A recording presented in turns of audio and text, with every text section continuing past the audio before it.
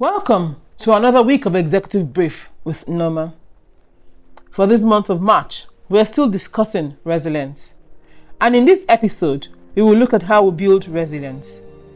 I did a little research and borrowed this acronym from a friend of mine. He has had quite a few challenging years, and in all of it, his protocol for resilience has been distilled into this acronym, RULE, or we call it RULE. What do these mean? R stands for reflection. Henry Ford said that thinking is hard. That is why so few people engage in it. This is very true. Most times we hear people say that common sense is not so common.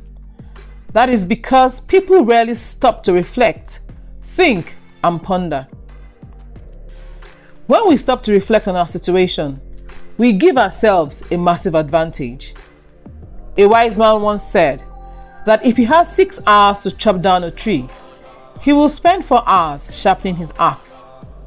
Reflection is one excellent way of sharpening the axe. Now, there is a trap that people easily fall into. It is the trap of overthinking. There is a difference between mindlessly running over our problems in our head and actually thinking through the problems. For instance, if a friend has betrayed you, you have the option of turning it over and over in your mind without getting anywhere. But proper reflection means that you ask yourself why your friend betrayed you. You take the lessons from it and move on. Reflect. Do not ruminate. Rumination is a key indicator of anxiety and depression. U simply stands for understand. Understanding what you have reflected. Reflection should naturally lead to understanding if you have done it well. Understanding means that the fundamental components of the problem has been isolated through the process of reflection. If you are still fuzzy and confused, then you should go back to step 1. Reflect. Understanding does not mean that you have a solution to the challenge.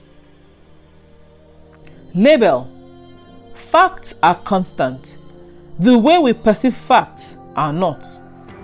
Most times, the situations where we need resilience are when people attack us, judge us, or when we have messed up.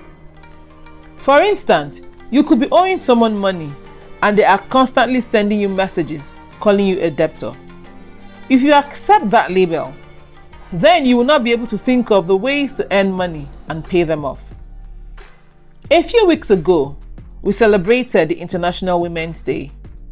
I remember a hero of mine, Margaret Thatcher. She was the one who said, "I always cheer up immensely if an attack is particularly wounding because I think, well, if they attack one personally, it means they have not a single political argument left." She decides the label to put on any attack. If she labels herself a victim of the attack, she will not be able to use it to her advantage. This is what made her such a fantastic woman and leader.